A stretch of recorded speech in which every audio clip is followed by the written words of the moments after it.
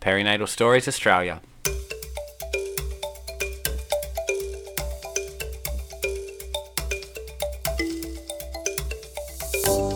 Welcome to Perinatal Stories Australia. My name is Rebecca, and every episode we provide a listening ear to the lived experiences of mental illness during pregnancy and postpartum. I hope this podcast reduces stigma, informs listeners about support services available, and inspires those on their own healing journey. More importantly, I hope you can hear these stories and know you're not alone. Thank you for being here to hold space for the stories we often keep to ourselves.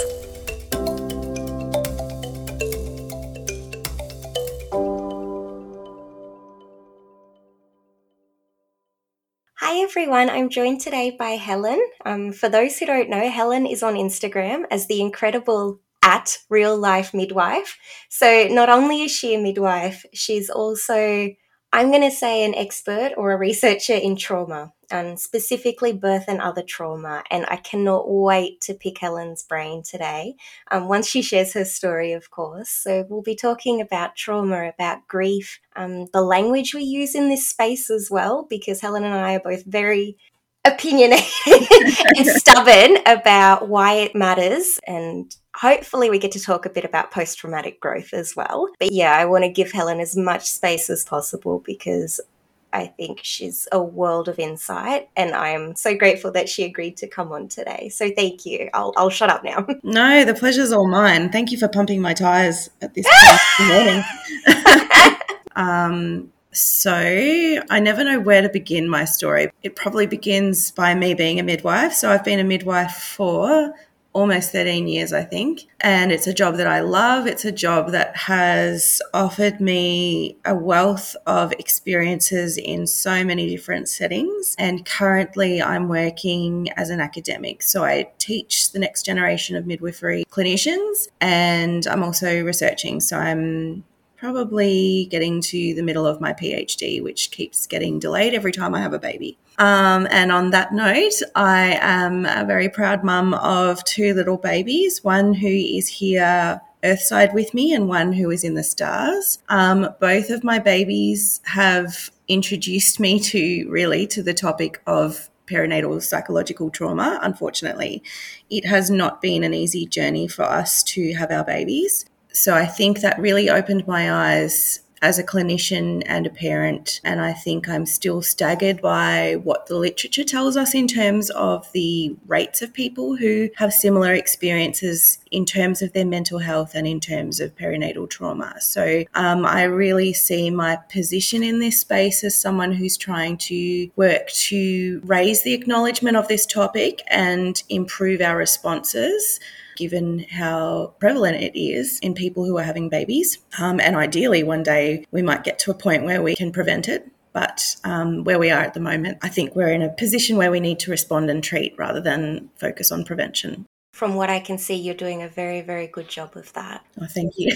I wish I didn't have to, but yeah, it's absolutely that. I wish I wasn't here. I wish I could have the privilege of being a midwife on Instagram who talks about the mundane stuff like caring for your baby's umbilical cord and how to change a nappy and the quirks of pregnancy. But instead I'm here, in this very, very difficult and uncomfortable and unpleasant area. Yeah. Yeah. In terms of your experience, if you're happy to go there. Yeah, of course. Yep. We know grief and trauma is a big part of it. Yep. And I just want to acknowledge that even though on paper those aren't necessarily considered mental illnesses, I still think we cannot dismiss the fact that grief and trauma impact our mental health. 100%. So often people just think, oh, it's just a bad time. Yes. And the thing is, I think the key point there is that, yes, grief might be a normal thing to experience in our life, but it's an uncomfortable, unpleasant experience. And so why should we not support people who are going through that? You know, holding space, holding them, providing resources and support, and then also acknowledging the fact that grief can go pear-shaped. You know, it can, yes, as you say, impact mental health. It can impact our functioning. It can impact every facet of our lives in terms of work, relationships, social life, enjoyment of things. So parenting if it's me. Yeah. So, we can write it off as a normal life experience, but I think it's important not to. I think that minimizes how it impacts on us when we are experiencing it. Oh, absolutely. So from your experience, was this something you have had a history of? No, I wouldn't say I'd had a history of it. I mean, I think I'd been pinged with the anxiety label before, but when I look back on that, it was in relation to periods of poor health, and it pales in comparison to my experiences when having babies. And I think, like with my first pregnancy, which was my little girl, Amelia, I experienced terrible morning sickness. And as a midwife, I downplayed it massively. I thought, this is morning sickness. This is what it is. It'll resolve. You'll get through this. But it made me very, very miserable, to the point where I remember thinking, I want to go back to every person I've ever had an antenatal consult with and give them a hug and say, I am so sorry. I did not ask the questions. I did not consider how you were tracking mentally with this. It was really awful for me. And I was towards the end of the first trimester when I realized this has affected my mental health. I have a very low mood. I'm feeling really down about this. And so I decided to go and be proactive and go to my GP and ask for help. And she completely dismissed me. So she offered me no help whatsoever, because she didn't want, this was her reasoning, she didn't want to prescribe me anything because she didn't want the responsibility of being accountable for something if the medication caused a problem, which is fine. But it was my first experience of being a patient, if you like, and having the knowledge and skills to advocate and ask for something and being completely rebuffed and then powerless to actually get help. And so that was, I guess, the turning point in many senses of what happened afterwards. Yeah. So in terms of the medication she didn't want to prescribe, are we talking for the nausea and For the vomiting? nausea and vomiting, I thought if I get some treatment here, I can your moods would improve. Exactly. If I can maybe not resolve my symptoms, but decrease them, because at that point I was vomiting pretty violently daily and I wasn't eating at all. Like I had zero enjoyment for food. Even if I was able to stomach it, it just felt like I was putting cardboard in my mouth. It was really unpleasant. And, when I look back on the complications that happened in that pregnancy, I wonder whether if better nutrition at that time might have helped us. Which would have only been possible if the nausea was... If I could tolerate. Exactly. Yeah. So, I mean, it's very complicated, but it's just, I have to live with these questions now. And I also think about, how many other people have been impacted by these experiences of thinking, okay, well, I need help now. I'm going to go and ask the question. And then the response to that question is, no, I'm not helping you. Yeah. It seems like such a common experience that, in that pregnancy space especially, or even in the breastfeeding space, we know our mental health is suffering. But unfortunately, your first line, defense, your GPs and stuff can sometimes say, well, no, I'm not going to give you this because it's going to impact X, Y, Z. Yes. And we hold on to that and we suffer ourselves because it's been reinforced that what's best for us is not best for the baby. Without looking at the mental health as a priority. So this was your first experience with your daughter. Yeah. And how was the rest of the pregnancy in that sense for your mental health? Yeah. So the first speed bump, I guess, was that period of low mood in that first trimester. And fortunately, the nausea and vomiting began to resolve around 19 weeks. Unfortunately, this was about the time that I went for my anatomy scan, and they found that the baby was looking very small. No, problems detected other than a small baby. And this was at a regional hospital. The guy who did the scan was incredibly laid back. Like when I think about that appointment now, I see him as lying horizontal in the chair doing the scan. He was so laid back. And was that comforting or not comforting? Well, at the time, I guess I was like, okay, he's not concerned. I'm a midwife. I have understanding of small babies and all of the considerations there. And he said to me, yes, I was about 19 or 20 weeks. And he said to me, it's fine. The midwives will follow up with you at your next appointment at 26 weeks. So, 6-ish weeks away. So as a parent, I was like, okay, he's labelled it small but not concerned, and, good to wait 6 weeks till the next review.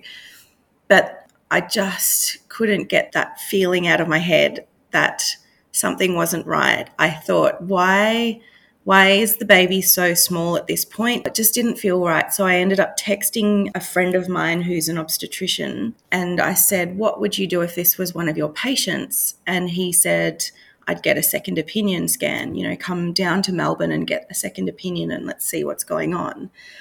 And I was so glad that he did that, because I think this is at the point where I started to worry and I started to lose the rational thinking part of the brain. So I couldn't think straight and I needed full direction, really. So we went down the following week for another scan in Melbourne, and obviously it was more detailed, and they confirmed the baby was really, really small. And actually they suspected that the placenta was causing problems there. So they found the reason. So there we were, sort of 20, 21 weeks with a major problem on our hands. And so this kicked off the rest of the pregnancy, really. Obviously, a baby at 20, 21 weeks won't survive if it's born or if it needs to be born. When the placenta is not functioning that well, it threatens the life of the mum too, because it can cause a condition called preeclampsia. And unfortunately, I was showing signs of it at that point. So we had this really awful period of being at 20, 21 weeks and having to wait to see what the outcome would be, because they couldn't help the baby. They can't do anything on the inside. They can't help the baby if it's going to pass away at that point. And if the mum is getting sick, then really the only treatment is to deliver the baby and deliver the placenta, which means that the baby would pass away by default. So it was a really, really awful position of just, we have to wait and see. Every day is a battle.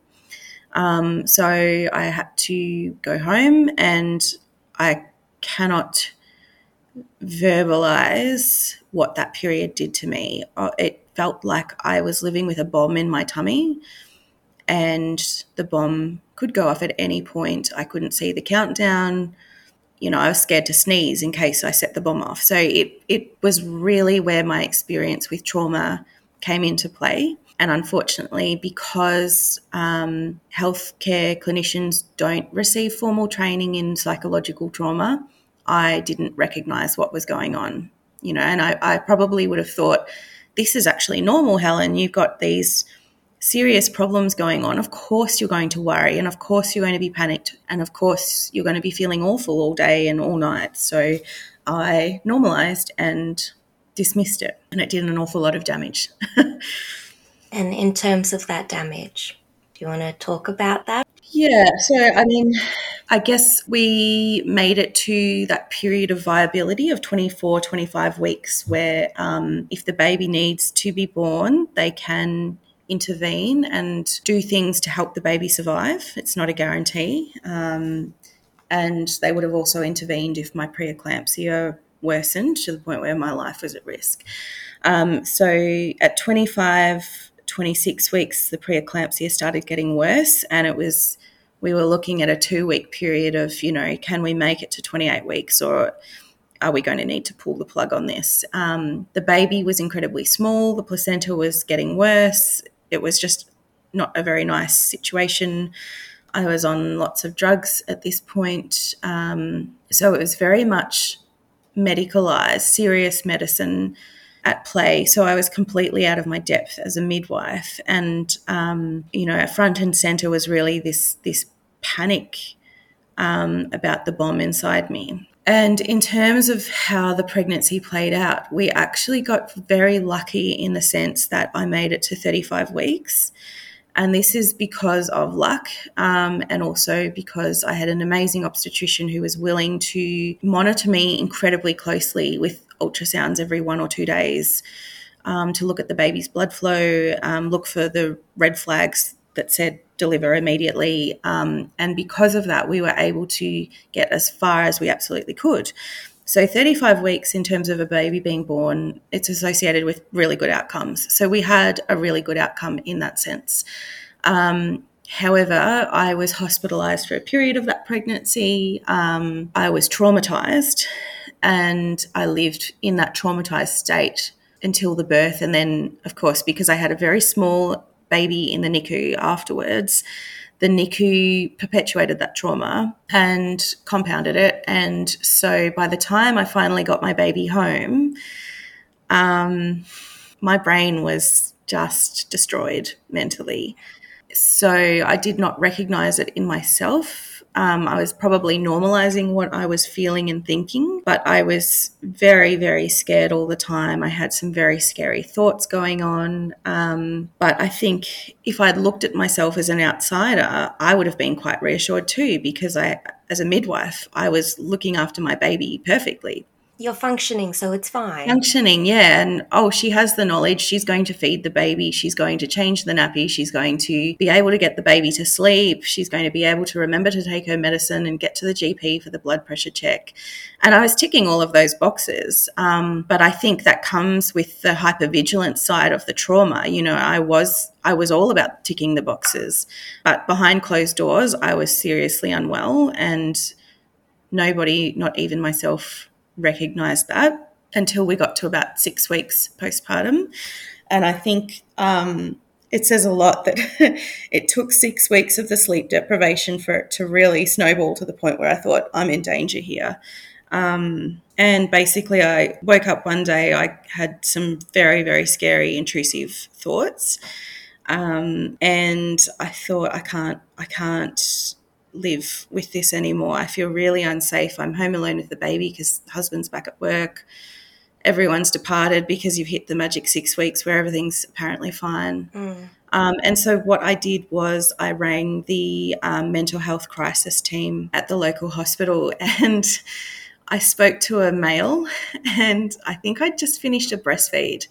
And I said to him, I can't do this anymore. I can't do another breastfeed. And he was like, what do you mean? Tell me about the breastfeeding.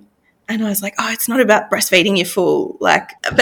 This is the thing. It's so hard. Even 4 years later, I cannot describe what was going on.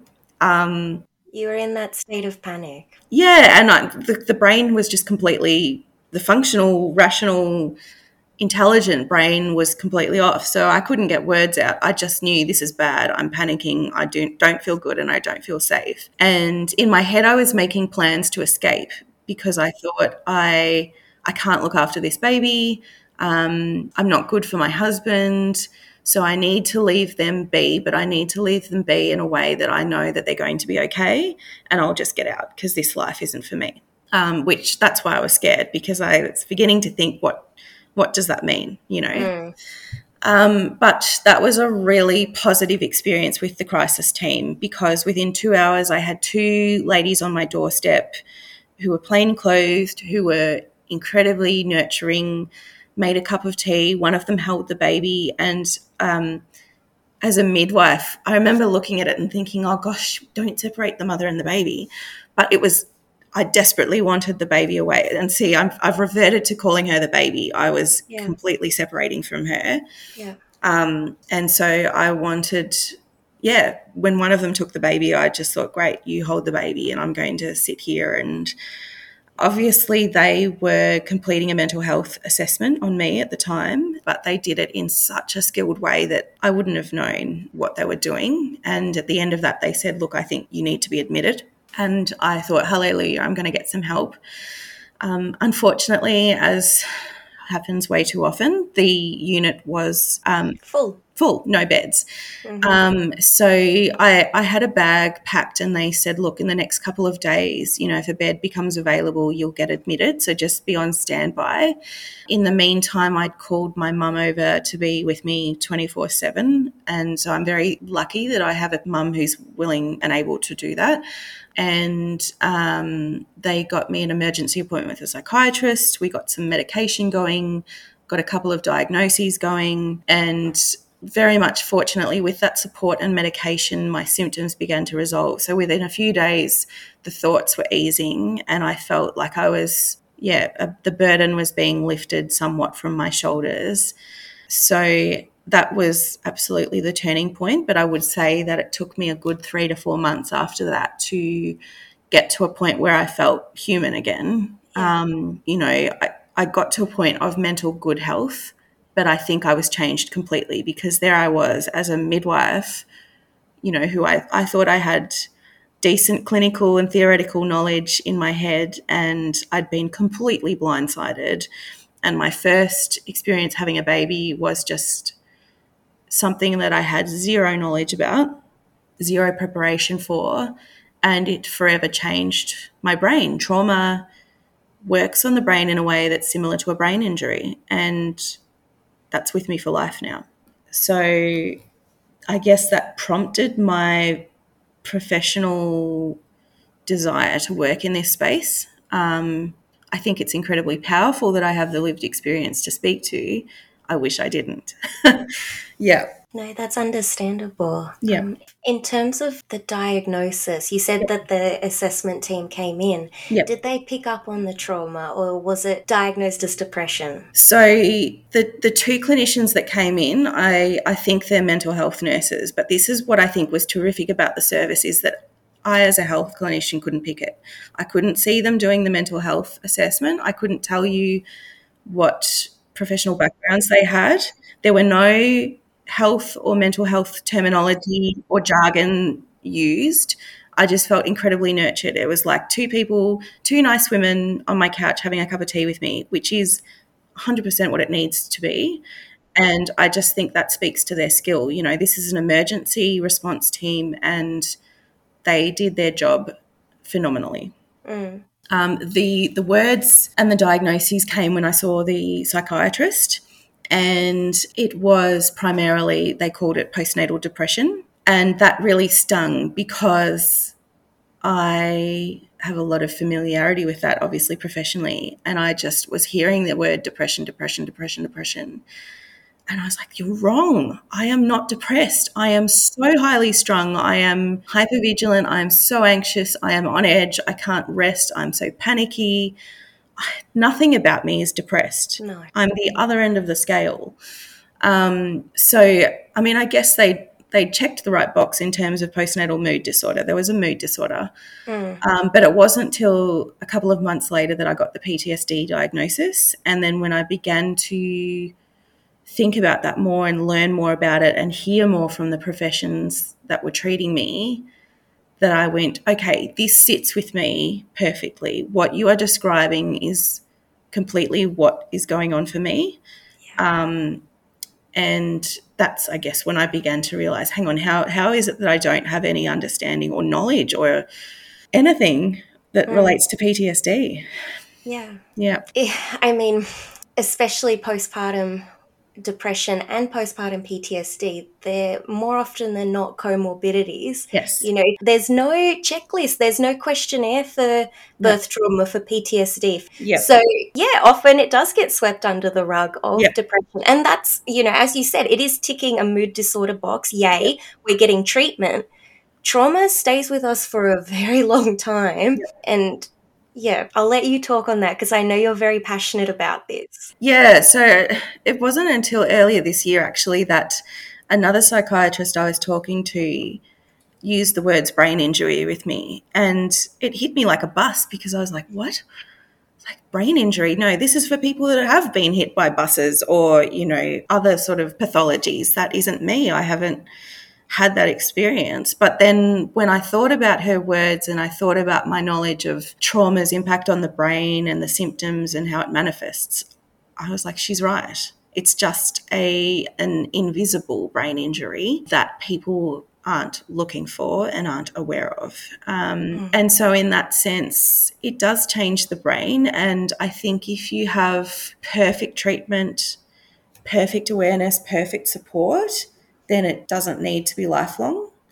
But the thing about trauma is that it only takes one little trip and you're back in that space. And so when I say it's lifelong, that's what I mean. I might have perfect mental health for the next 20 years, but then something unexpected comes up and I'm straight back to where I was. And this is where the word trigger comes in. Yes. And as you and I have spoken about on several occasions, Yep. that word has been co-opted. Yep. As you alluded to earlier, I think you and I are very, very considered about what language we use. I don't use the word trigger in my own life. I'm happy to use it for others if it works for them.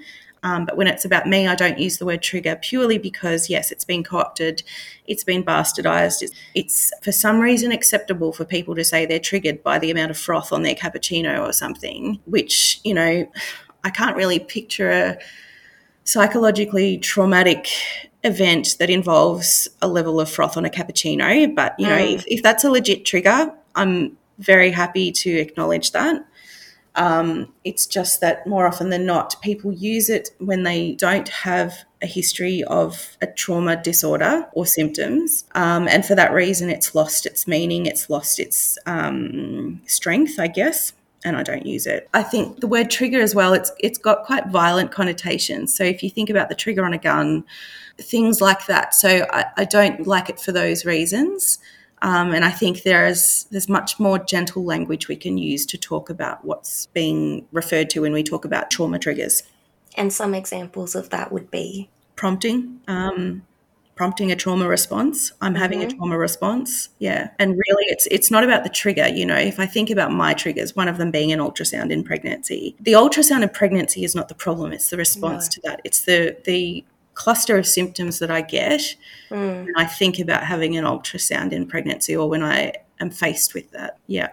And same thing with the word trauma, in the sense that people use trauma to suggest a bad memory or a bad experience. Yes, yep, and that's true, yeah. And sometimes these discussions play out in social media, and I've seen a couple of news articles about, you know, the language in the space of psychological trauma. And, yeah, so trauma's mainstream as well. People talk about their traumas, and it's not okay. It's not okay to bastardize what is a mental health term for something, or for when you don't actually have a background, when it's not actually a traumatic event associated with a trauma response. But unfortunately that's happened. It's happened in many mental health situations. Like, I'm sure we've talked about the word OCD. I'm OCD about this. It's another one that's gone to the masses. And like, that is not to dismiss people who have an actual diagnosis and the symptoms, yes. But there's this self-diagnosis trend that I keep seeing. And also just normalizing it too, just saying, well, this behavior I have, this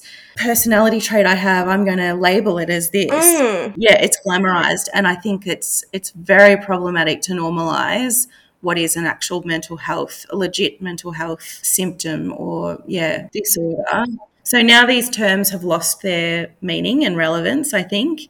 I don't know if we are going to be able to get them back. And that's why I think part of my work is focusing on language and proper use of language, educating, but I don't know if we'll get those terms back. So, yeah. And I don't know the answer either, because I want to normalize these experiences because I don't want anyone to feel shame for having that, you know, that diagnosis, that label. But at what point are we normalizing it too much that we're taking away that experience and just sprinkling it around for everyone to be a little bit OCD? You pick it up and see where it fits in your life, and then you can use it. Yeah. I think even the word normal is problematic for me. Oh, completely. Because I get these questions all the time. I'm having these symptoms or I'm having this experience. Is it normal? And my response is always, you know, I'm not going to tell you whether it's normal or not. I'm going to tell you it's common. But, you know, you need to see the right professions in order for that to be confirmed as whether it's normal or not. You know, someone, even the world's greatest midwife on Instagram, which I'm not, but even the world's greatest professions on Instagram cannot diagnose you over that platform. It's completely inappropriate. And I mean, down from the horse now, but yeah. No, I love it when you're on your high horse, because I learned so much. I truly. The poor horse. He's a bit sore from the heavy. But yeah, you do such incredible work, and you raise awareness of these experiences, but also the narratives around these experiences. And it's a reason you're so passionate. I'm going to go back to potentially Instagram, or potentially what you do in your research space. You don't just look at birth trauma, Yep. you've made a point that it's birth and other trauma. Yes. And there's a very big reason for this, which Yes. I'm hoping you'll Yeah. shed light on this, Let's please. get to that. Yeah, that's probably my least favourite term is birth trauma, which is not to dismiss from people who have legitimate birth trauma, because of course I work with these people.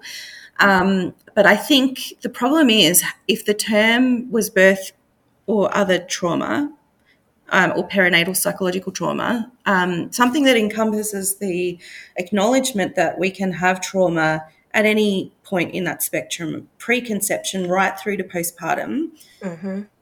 Any time in that point, trauma can occur. And I think if there was that widespread mainstream acknowledgement, then my problems might have been picked up by myself or someone else earlier.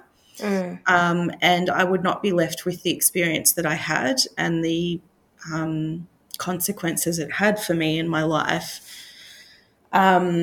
So that's my problem with it, is that people are out there having significant battles with preconception, miscarriages, ectopic pregnancies, pregnancy complications, postpartum complications. It's really not limited to birth, even though birth probably contributes a large proportion of people who identify as having trauma in this space. I think we're blinded somewhat to the fact that it can happen elsewhere. Yeah. For sure. And this was something you experienced, or should I say re-experienced, if you're happy to talk about Lincoln. Yes, yep. So I think to continue with the birth and other trauma term, I've had 2 births, and both of my births have been really good. They've been, for the most part, uncomplicated. They haven't presented any health complications for me.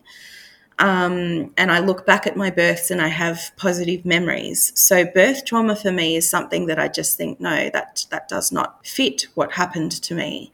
What happened to me was 2 really bad pregnancies. And so after Amelia was born, like I said, the first few months were really very, very difficult battle with mental health symptoms. But once we got to about 6 months postpartum, I'd turned the corner. Things were looking good. I was beginning to enjoy her. And previously I'd said, no more babies. I am not doing that again. That was horrendous. And I think that's incredibly valid. Like when I look at that experience, I think no one else should go through that. But of course, when I started to enjoy her, I started to enjoy life. I started to feel like myself.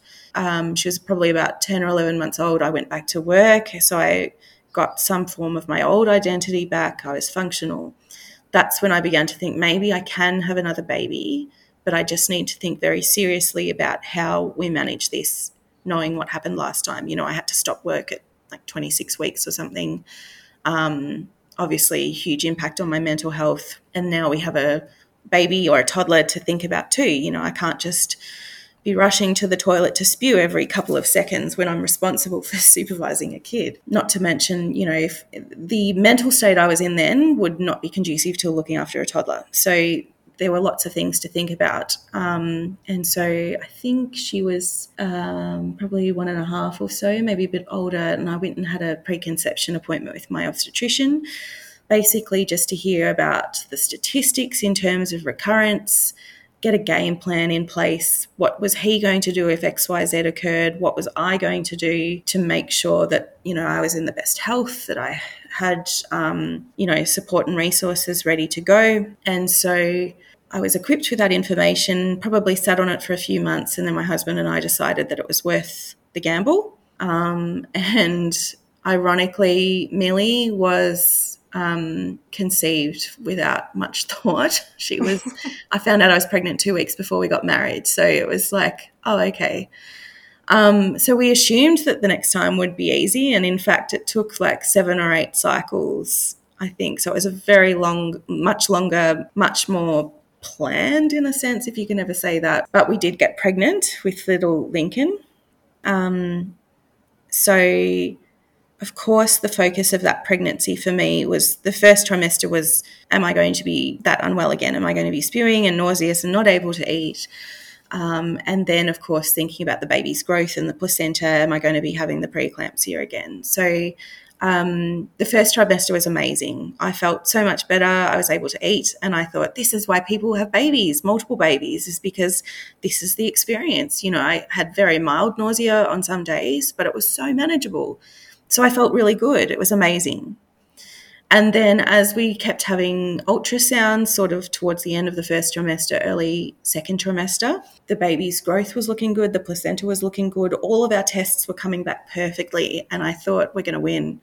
We are going to have the pregnancy that most people have, that most people emerge from feeling, you know, somewhat mentally intact. And then we went for the anatomy scan, which was, of course, where it all went wrong with Millie, or the start of it all. And so it was a major trigger for me, and I'd done a lot of work to be able to face it. And of course, COVID reared its ugly head. A few days before the anatomy scan was booked, we went into another lockdown, and of course, they were booting partners out. So just for context, you're in Victoria as I'm in well. Victoria, so the state of the lockdown. I think they're going to put that on the license plate soon. So I rang the clinic where the ultrasound was booked, and I said, I get it. I fully support the restrictions. You know, I know why, but I have PTSD. You know, I have a significant background with anatomy scans. I need my husband there. And they were like, nah, can't be done. If it was going to be done, we need weeks of meetings and forms and psychiatrist letters and all of this stuff. It can't be done for an appointment that's in a few days. And I just was like, okay. So I went to the appointment alone. Well, my husband was in the wait room because there was no way I was not going to the hospital with him there. Yeah. But I was fairly confident because all of our scans to that point, the growth had been fine. So I think I let myself go to that appointment thinking, you know, we might get lucky. It might be okay. And also recognizing that the ultrasound was in the baby's best interest. It wasn't in my best interest. It was in the baby's best interest. So I did it. And unfortunately, again, we got news at the end of the scan that while the baby's growth was perfect, the placenta was perfect, our little baby had multiple significant abnormalities. And again, they didn't know what that meant. But there's something to be said for a mother's instinct. And, you know, the technology, the textbooks, clinical knowledge, none of that will tell you about maternal instinct, but it's there. I know it's there. When I walked into the ultrasound room, I just got this pang of something's going to be wrong. We're going to get a major abnormality here. And, you know, if the ultrasound had gone well, you know, I probably wouldn't give a second thought to that thought that I had walking in the room. But, of course, we did have the significant abnormalities. And I knew at the end of the appointment when I was hearing that news, we weren't going to be taking him home. I had enough clinical knowledge to know that the couple of things he had they had to be related. They weren't something that they weren't going to resolve. So I just knew. And some of the doctors were quoting me like a 95% chance that it would be nothing and 5% chance that it would be something serious. And I knew that actually that would be reversed. I thought, no, it's 95% chance something serious here. And unfortunately, we did all the tests. We did lots of investigations. I had an amniocentesis a few days later, like it was an emergency scramble to get it done, given that ultrasound. I had an MRI. I had multiple more ultrasounds because they were trying to get a better picture of what was going on with these abnormalities and what they meant. And unfortunately, I'm just going to skip through what is a very difficult time for me. I don't want to put it out there because it's scary, and I don't think it helps anyone to hear this part. But he unfortunately passed away at 27 weeks of the pregnancy. But my birth with him was beautiful. It was long, but I'm glad that he gave me that long labour, which was more time with him. We had some time with him after birth. So I have a lot of pleasant memories of Lincoln. It's just unfortunate that he didn't make it and he's not with us physically today. But I'm also grateful, I guess, for him giving me his story and what that adds to mine. And I guess my ability to have a voice for people, the vast amount of people and families who have lost a pregnancy or a baby. And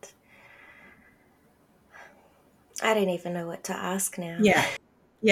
Yep. And I think that's that's where language has become front and center, really, is because when a baby dies, how do you know what to say? No one has got an internal textbook of, okay, chapter 5, when the baby dies, this is what you say to someone. And that's okay. You know, a lot of people have said to me, I don't want to text you because I don't know what to say. And I say to them, that's actually the best thing you can say, is say you don't have the words, you know, rather than scrambling for something that might actually be really upsetting, which people have done. And, you know, having lost a baby, I would say that people's actions and words have been part of the most upsetting part of the whole deal, which is really sad. You know, it's all stuff that didn't need to happen, and it did, and it compounded.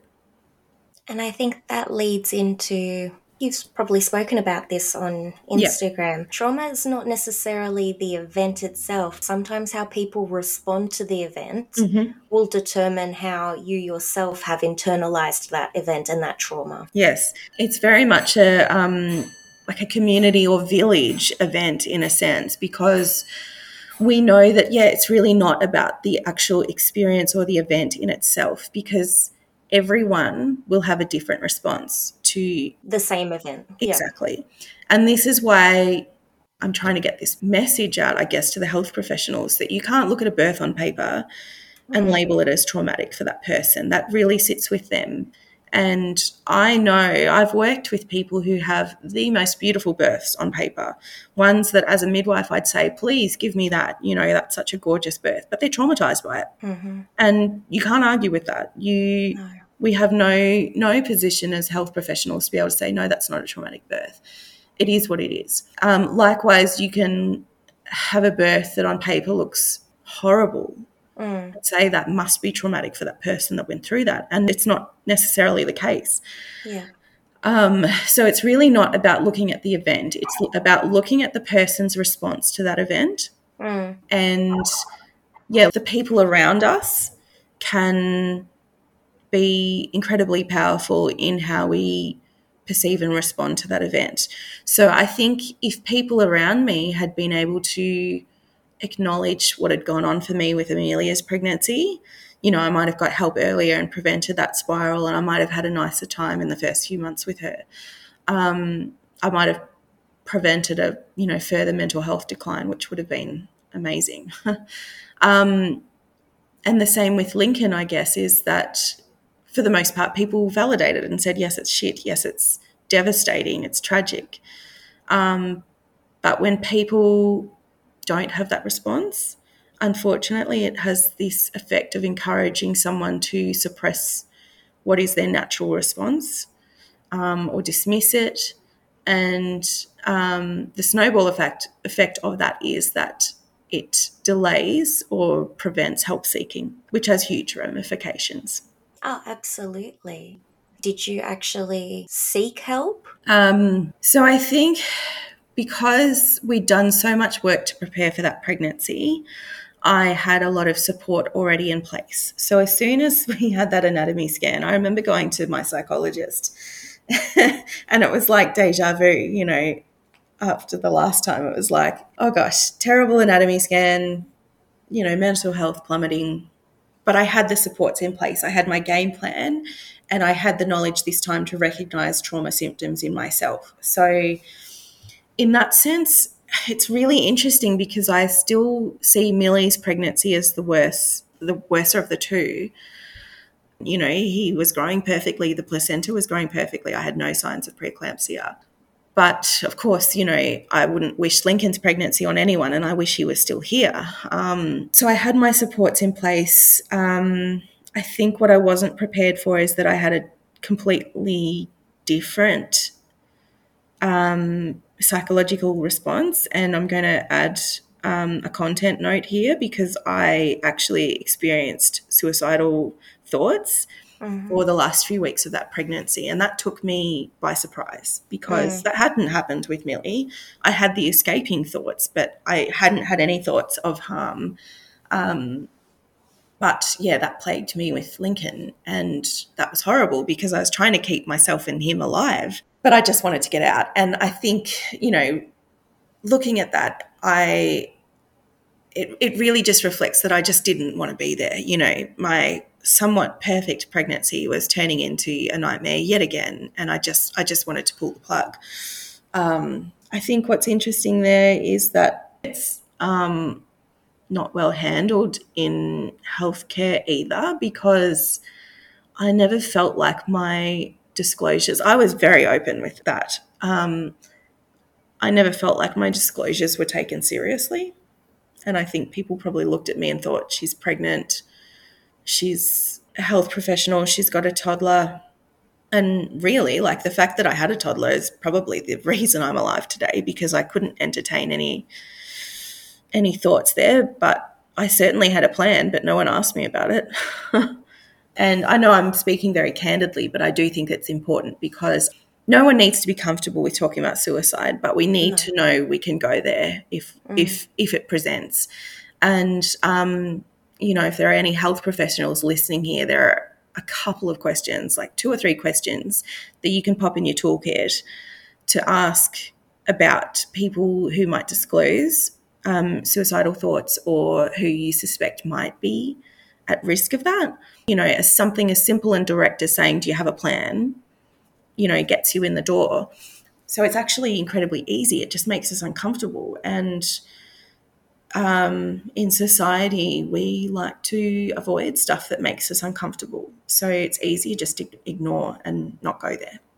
But we're not doing ourselves or the people we work with any service by doing that. Yeah. That's also the reason you don't particularly like using the word trigger warning. Exactly, yeah. And really, like, trigger warning is probably, it would have eventuated because of an acknowledgement of potentially triggering content. So it's been used to alert people with trauma to the fact that this might be a distressing topic. And so it's giving them an opt-out. Here's the topic, you can scroll on past or whatever. But as we know, everyone's triggers are not... They're not predictable. No. So I can tell you a couple of mine, but I also can't predict when something's going to be triggering to me. And the other side of it is the research that has been done that looks at trigger warnings in relation to people who have trauma. Essentially, the research says they're either not helpful or potentially harmful, because of course the term trigger warning, it's got trigger and warning, it sounds scary. So, it can begin to initiate that trauma response of a raised heart rate or panicky or anxious hypervigilance or whatever. So it's already producing the negative response that we are trying to not have. So that's where it can cause harm. And then, the other side of the stick is it might not be an actual trigger for them. So we're using it unnecessarily. If we're going to do it properly, you need to put it at the top and you need to put the actual topic so that people know. If you just put a TW or trigger warning, then I don't know whether I can scroll on or read it. Which is why you've used I use content note. Yep. It's a content note. Here's my content. This is what I'm going to talk about today. And that applies to everyone, because if I'm going to be talking about a particular topic that anyone off the street is looking at and going, yeah, I'm not in the mood for that today, scroll. That's perfect. That's so healthy. It's giving everyone the chance to opt in or opt out. Yeah. And it's not it's not triggering. It doesn't involve that word. It's not inappropriate use of a mental health term. And I think there's a big sort of push in the baby loss community to move away from this, because we would see a lot of people using trigger warnings around baby loss or pregnancy loss, or people sharing their story, their particular personal experience with baby loss, and being asked to add triggers to it. And that's a classic example of where it's inappropriate, because baby loss is an uncomfortable topic. No one wants to talk about it. No one wants to acknowledge the fact that babies die. No one wants to willingly get into a conversation about babies dying. It makes us uncomfortable, and so it should. But for the vast majority of our community, the matter of a baby dying is not a triggering topic, because it's not going to prompt that bucket of trauma symptoms. And I guess that's my illustration of why it's used inappropriately, and it's now lost its meaning. And you've said this so well before. Your experience itself didn't come with a trigger warning. Yeah. No one slapped a trigger warning on all of the parts of my life that were traumatic. And would it have helped if it was? No, probably not. No. Yeah. You're right when you say it's used inappropriately, and it's also used in a way to dismiss or to shut mothers down from sharing that experience of baby loss. We don't want to hear your experience. Put a trigger warning on it. Yeah. Please don't share photos of your baby. I mean, I understand it. Look, there are times where I don't want to see pictures of people's babies, particularly if they're passed. There are times where I don't want to see pictures of anyone who's passed. But I think that's where it's, appropriate to add a note to it to say this is what's coming. You can opt in or out depending on where you are today. But we don't need to be saying your loss is traumatic for me, And if I can use one of your terms, which I absolutely adore, you use this phrase, sit in the shit. Yep. Would you care to explain a little bit about that and where that came from and what that means and all of that? So sitting in the shit just means that you are okay to sit with feelings and experiences and thoughts that are unpleasant. So it's about recognizing those feelings in your body and seeing the fact that your brain is trying to get away from that. I just want to shut it down and ignore that and go back to my happy life. But sitting in the shit means going, okay, I don't like this. I don't like the way it makes me feel. Every cell in my body is screaming to run, but I'm just going to sit here with those feelings and thoughts. I know they will pass. I'm going to validate those feelings rather than suppress and deny and sort of have this inauthentic happiness or level of comfort. So I talk about sitting in the shit, and I really encourage it because it makes those feelings when they come so much more tolerable. And it's actually really healthy because these are valid emotions and thoughts and feelings. They are valid. That is a natural human response to things, to feel uncomfortable, to feel upset, to feel sad, to feel angry, to feel shame, grief, whatever. It's valid. Sit with it. It'll pass. But it'll also, it's so much healthier to validate them when they're here. Rather than try to avoid them. Yeah, or suppress them or deny them. Because that could lead to, the behaviours, let's say compulsions, or let's say avoidance behaviours or coping mechanisms that may not, quote unquote, be healthy. Exactly. Yeah. And I see it in, health professionals as well. There's topics in there that we don't like. And, the natural response as humans is to avoid. But if you can become a little bit better at sitting in the shit, it makes those moments much more tolerable, and it makes you much more comfortable with going into them, and therefore providing much more holistic and comprehensive care, I guess. Yeah. And I mean, as you said before, that doesn't mean sitting in the shit means you have to opt into content, for example, that you're not feeling that day. Yeah. It just means that when and if those feelings do arise, we're not running away from them. We're not suppressing them. We're not shaming ourselves for having those feelings. Yeah. It's the classic one is, that makes me a bad mum. I'm not coping today. I yelled at my kid earlier. I'm feeling shit. Okay, I'm going to suppress those feelings and whatever. It actually means going, all right, okay, why am I feeling like a shit mum? Oh, hang on a sec. Of course, I've had all of this stress. It's been Christmas time, blah, blah, blah, all of the mental load.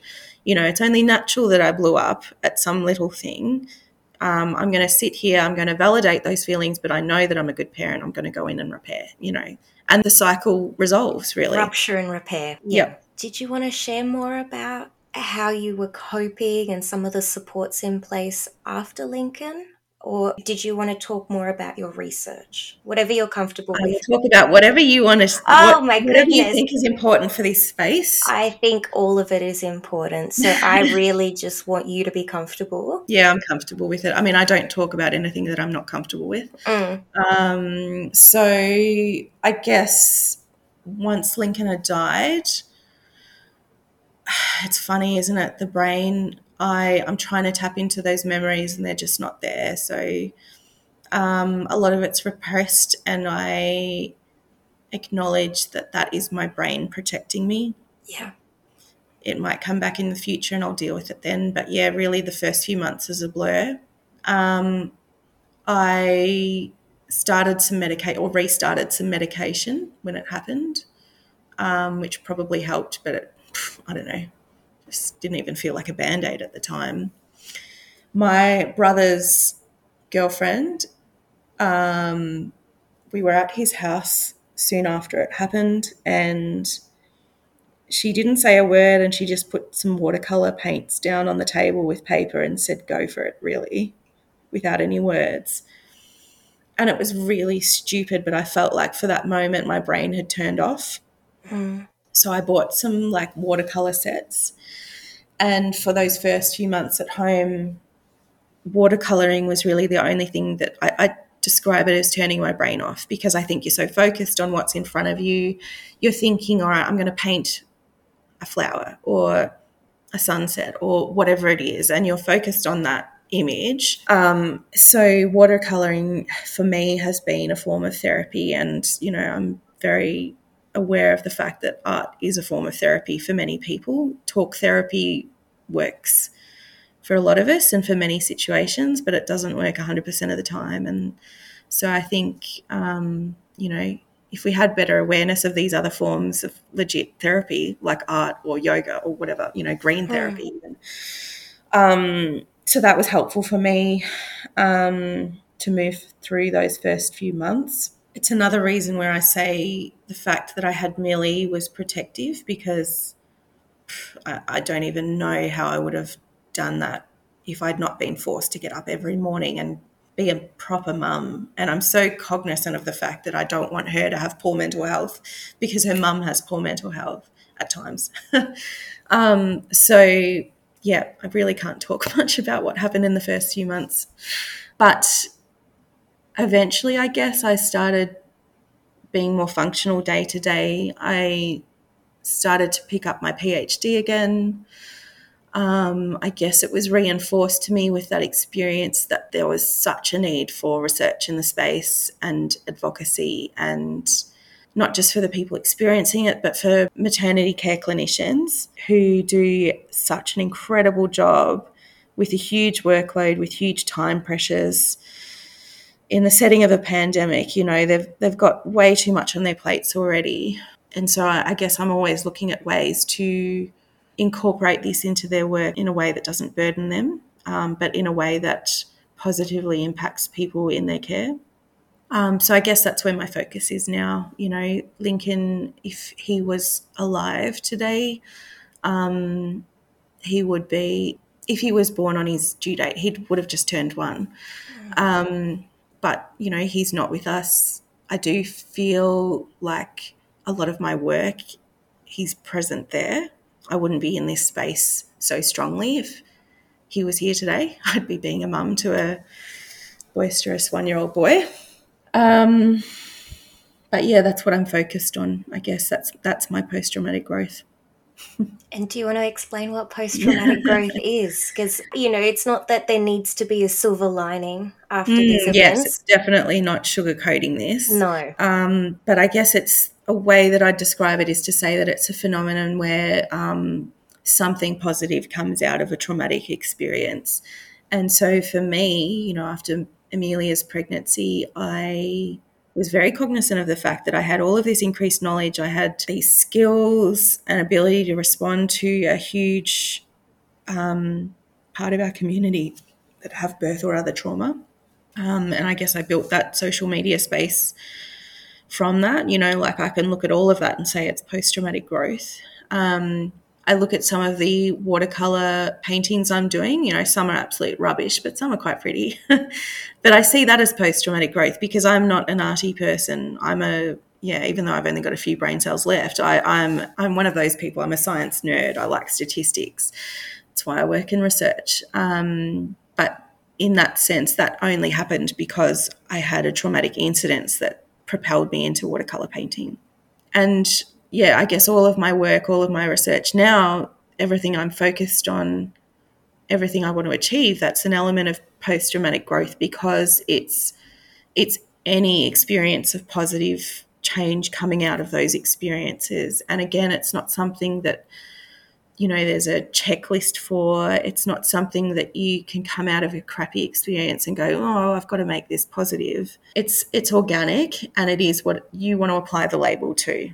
If it's as simple as gaining a new skill, if it's as simple as refining your friendships, if you feel it's post-traumatic growth, then you label that. Yeah, no one else gets to own that. Yeah. And just going back to art therapy. Yep. From my own experiences, art therapy was a big component in the mother and baby unit. Yeah. And actually, talk therapy wasn't. Yeah. Talk therapy was something that was actually discouraged. And the reason being, when you are in that acute crisis state, there's no amount of talking to process your trauma or even debriefing. No, just it wasn't until I wasn't in that state of distress or crisis that it was healthier for me to attempt to do that. You have to be at a more mild or moderate state. And we did art therapy in the MBU, and I think I'm a terrible artist, but it was the one thing we did where we weren't thinking about what we were going through. Yeah. And we continued that when we got discharged and just paint whatever the hell we wanted to. Yes. Could have been crap. It didn't matter. It was the fact that we were there. Yeah, it's so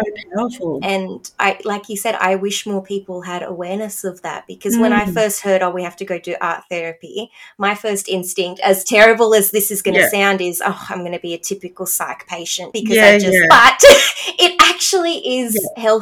No, I would have eye-rolled too. And I think, my brother's girlfriend that introduced me, she works in the counselling space, but with children. But, she has a professional background, so I'm sure that she knew what she was doing, but she did it without words, because I think if she'd said, hey, how about you try, quelling your mind with this watercolour paint set, I would have been like, get stuffed. Yeah.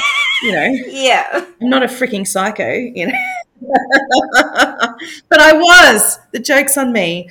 But, that all I needed was one session to go, oh, my gosh, that was so helpful for what my mind is going through. And I'm sure, she probably sits laughing at me now seeing what I chug out. But, it's still 15 months on and continues to be incredibly helpful. Yeah. Yeah, maybe this is a bit more of a controversial topic. Mm-hmm. In the space of social media, we see it quite a lot that trauma, or birth trauma in particular, is associated with only certain types of births or models of care. Yeah. As you said before, it is our response to an event. And that could happen in a hospital, that could happen at home, that could happen under midwifery care, that could happen under obstetric care, whether your birth had interventions, whether it didn't.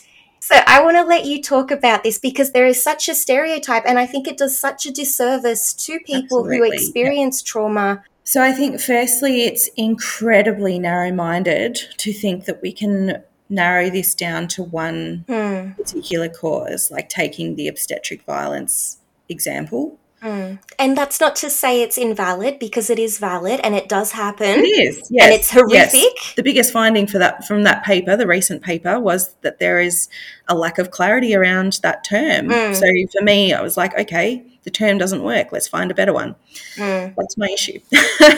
But yes, it's a very narrow-minded thing to think we can just pop it down to one particular cause, and if we get rid of that cause, everyone's going to be happy days. The other thing I'll say about social media is that everyone's got an agenda. So you can look at my page, and whatever I post, there's an agenda. So you need to take it all with a grain of salt. It really frustrates me when people try to sell that one way or the other is a better way. because I just think there's your agenda, and your agenda isn't taking into account the individual perspective. And what is right for one person won't necessarily be right for others. There's not a particular right way to birth. There's not any mode of birth that in the literature is immune to birth trauma. So people can have beautiful cesarean sections. I'm one of them. People can have beautiful vaginal births. I'm also one of them. So, yes, I just think social media that's trying to sway you into a particular care pathway or mode of birth pathway as a preventative measure for birth or other trauma, then that's rubbish. Yeah, of course, I'm fully supportive of preventative medicine. If we could prevent birth or other trauma, then, hallelujah, I could close my Instagram account and sit on my bum a bit more. But it's not as simple as that. You can't simplify such a complex topic that way. And what I would say is that there are some things that will work in a preventative way. Continuity of care is one of them. But our system isn't set up in a way to enable that for people now. It's a select few that get access to continuity of care in the public sector, unless you have the means to pay for it privately. We talked about mode of birth. There's no mode of birth that's associated with a 0% rate of birth trauma. So, we can focus on particular modes of birth, but I don't think that's going to prevent 100% of cases. If you look at the risk factors for birth trauma, you can address them, but you can't always prevent the fact that birth trauma will occur. And then there's people who have birth trauma who have absolutely no risk factors. So I think it's just incredibly complicated. And yeah, when I see people talking about preventing birth trauma, I just think you can try. You can set up a safer system for sure, but you're never going to prevent 100% of cases, because that determination of whether it was traumatic or not, that sits with the person who's experiencing it. And again, if we get everyone having beautiful unmedicated water births, quick labours, no bleeding afterwards, all of those things we like to see on paper, you are still going to get a proportion of those people who have birth trauma. And it completely ignores the fact that the trauma can occur before or after as well. So, yeah. And that's the thing. The same applies to maternal mental ill health in general. Let's exclude birth trauma. You might not have any risk factors. That doesn't mean we're immune.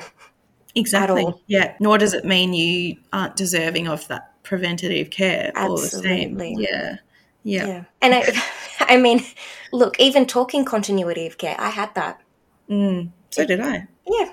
Yep. Doesn't mean we're not going to be unscathed somehow in this process. Yep. And yeah, that narrative, I think, is so damaging. Obviously, we want to prevent trauma. No one wants to go through this. No one would wish it on anyone else. Yep. And it works both extremes. I'm not going to sit here and pretend it's, just one or the other. Those stereotypes or that narrative does such a disservice.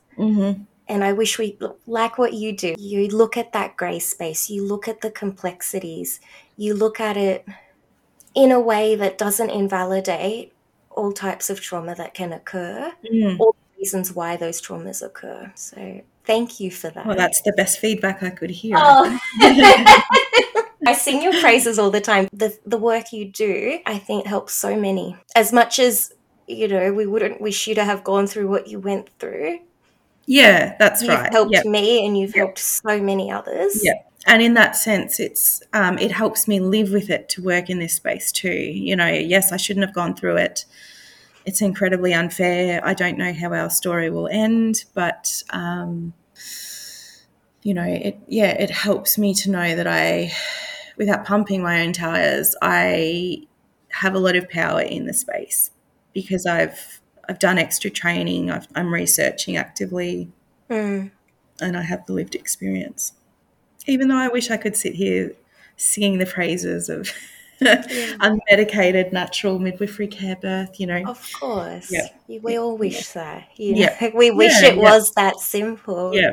No Yeah. one wants to tell that story. No one Yeah. wishes that story Yeah. upon themselves or anyone else. That's right. Yeah. And, do I wish I could sit here and say, oh, I went to a psychiatric hospital like within a few Yeah. days of my Yeah. son? No, that is not the story Yeah. I wish I was telling. Yeah. But it's the story I have to share now because Yeah. it's mine. That's Yeah. my story, just like Yeah. your story is your story. Yeah. And And it led us both here, I guess. So, yeah, yeah. and without pumping our tires, as you say, I hope something comes out of this Yes. for Yeah. someone else, Yeah. that they don't have to go through what we went Yeah. through, or if they do go through it, they know they're not alone. Yeah. 100%. This is the thing. It's just about saying you are in a really shit time of life. I'm going to acknowledge that. I'm going to tell you that it's okay to be feeling what you're feeling. It's not okay to be feeling what you're feeling. It's not nice, but you are 100% not alone, because this is so common. And I'll just keep working until we have that acknowledgement that it's super common. Have the infrastructure in place that acknowledges how common it is. And there's such a buzzword going around that we need providers who are trauma informed, or we need trauma informed care. And on paper, that sounds really good, but I know you have opinions about this, and I would love you to share those, please, if that's okay. Yeah.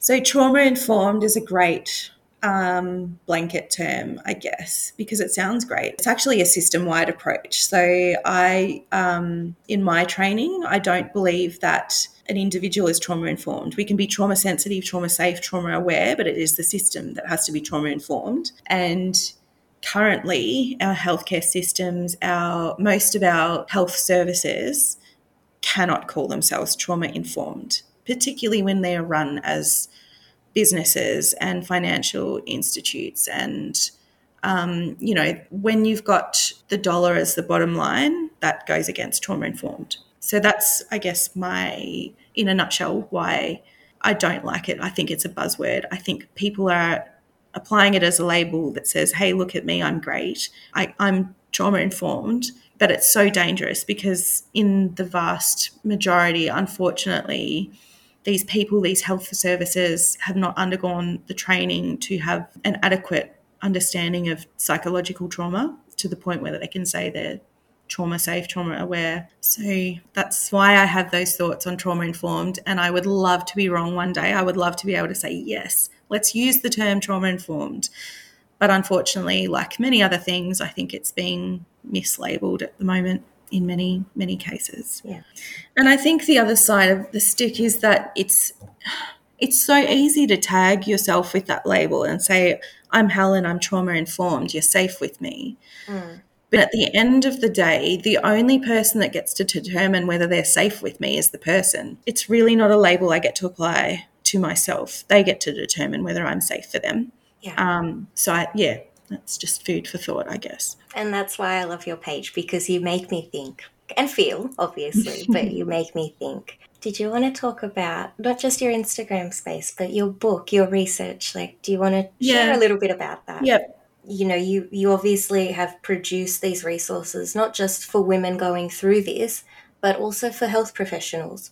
Mm-hmm. I've been lucky that I've been able to have a read of said book, and it's incredible. So, yep.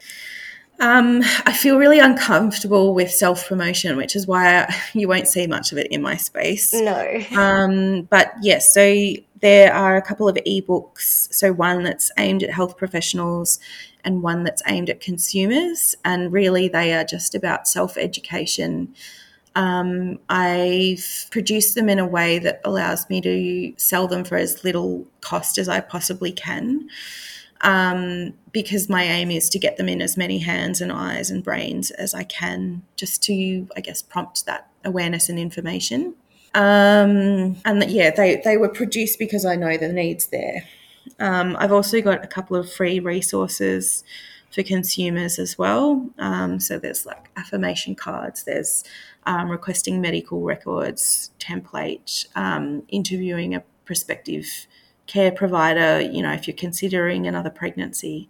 these resources to try and make things a little bit easier for people in the space moving forward. I am always doing research. My PhD isn't necessarily related to psychological trauma. PhDs really are about getting research skills, and I intend to use it in a way that I can produce research that's meaningful for people in the space of perinatal trauma. But it will be years, and I'm hoping that there will be another pregnancy that interrupts it.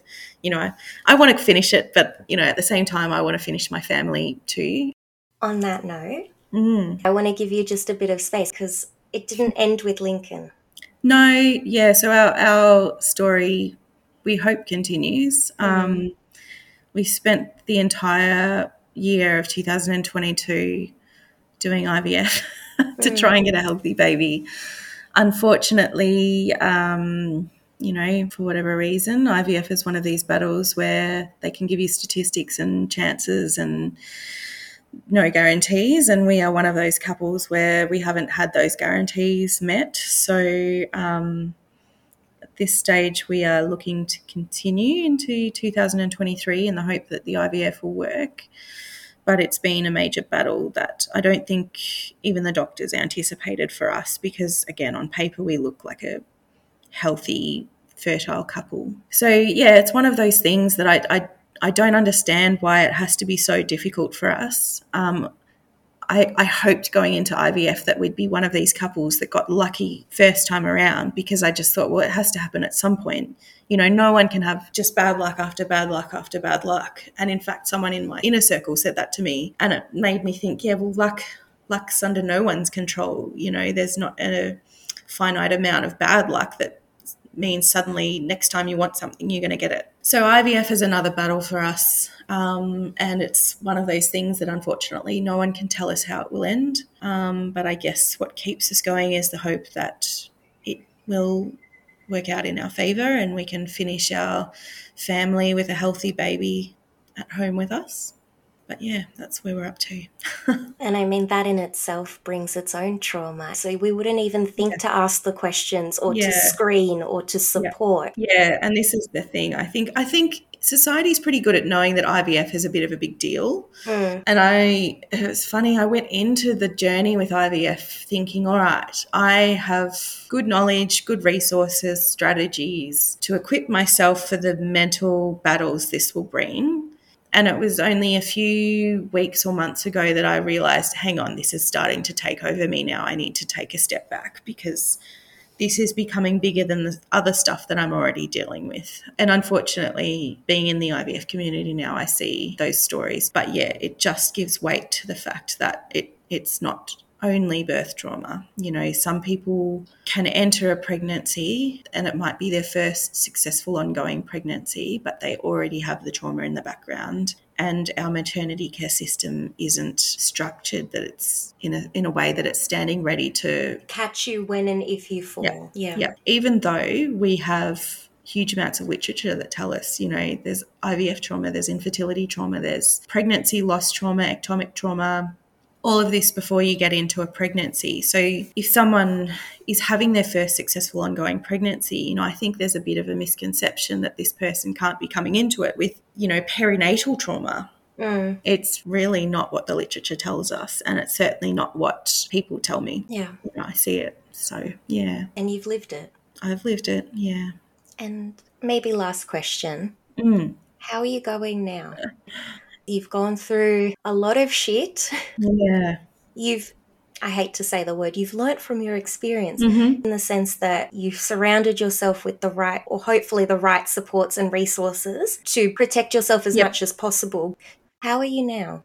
Well, I'm alive, so yeah. You are alive. That is a plus. Yeah, it is a plus, yeah. It's a day-by-day thing for me, and I think I'm beginning to appreciate the fact that, this is what they said it would be. It's the rest of my life. And particularly when a baby has died, there's someone who you pictured filling your family with who's forever not there. So, some people don't understand why we feel it and put forward the baby loss so strongly and so prevalently, because I think they see it as, grandma died, so you don't put grandma on your Christmas cards anymore.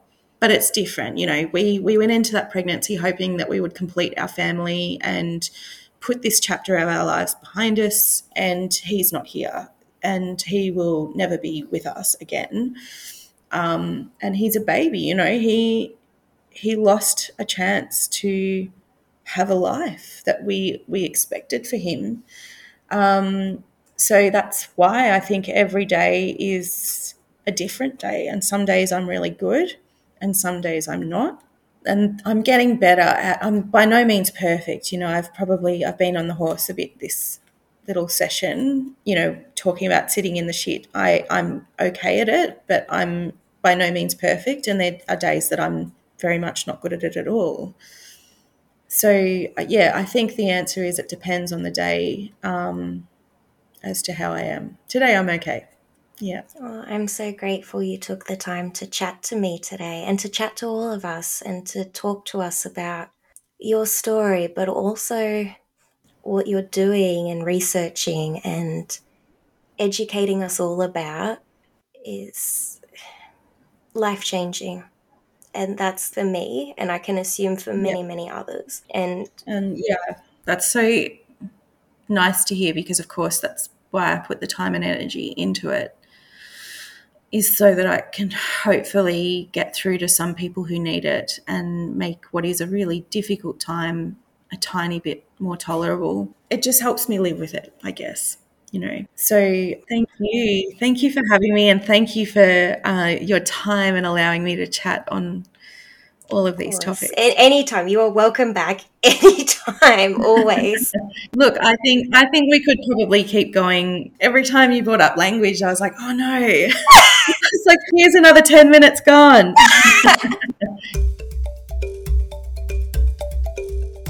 Thank you to all our listeners for holding space for today's story. If you like this episode, please leave a review and rating to help me bring you more amazing content. Join the conversation and be featured on the podcast by sharing your story through my website, perinatalstoriesaustralia.com. If these stories are a bit too much to listen to or to read right now, then come back another time. Protecting your mental health is the number one priority. As always, this podcast and its associated blog and social media accounts is not a substitute for therapy or for getting help. No medical advice is provided, only lived experiences. If any of this does resonate though, please reach out to a medical professional. See you next time.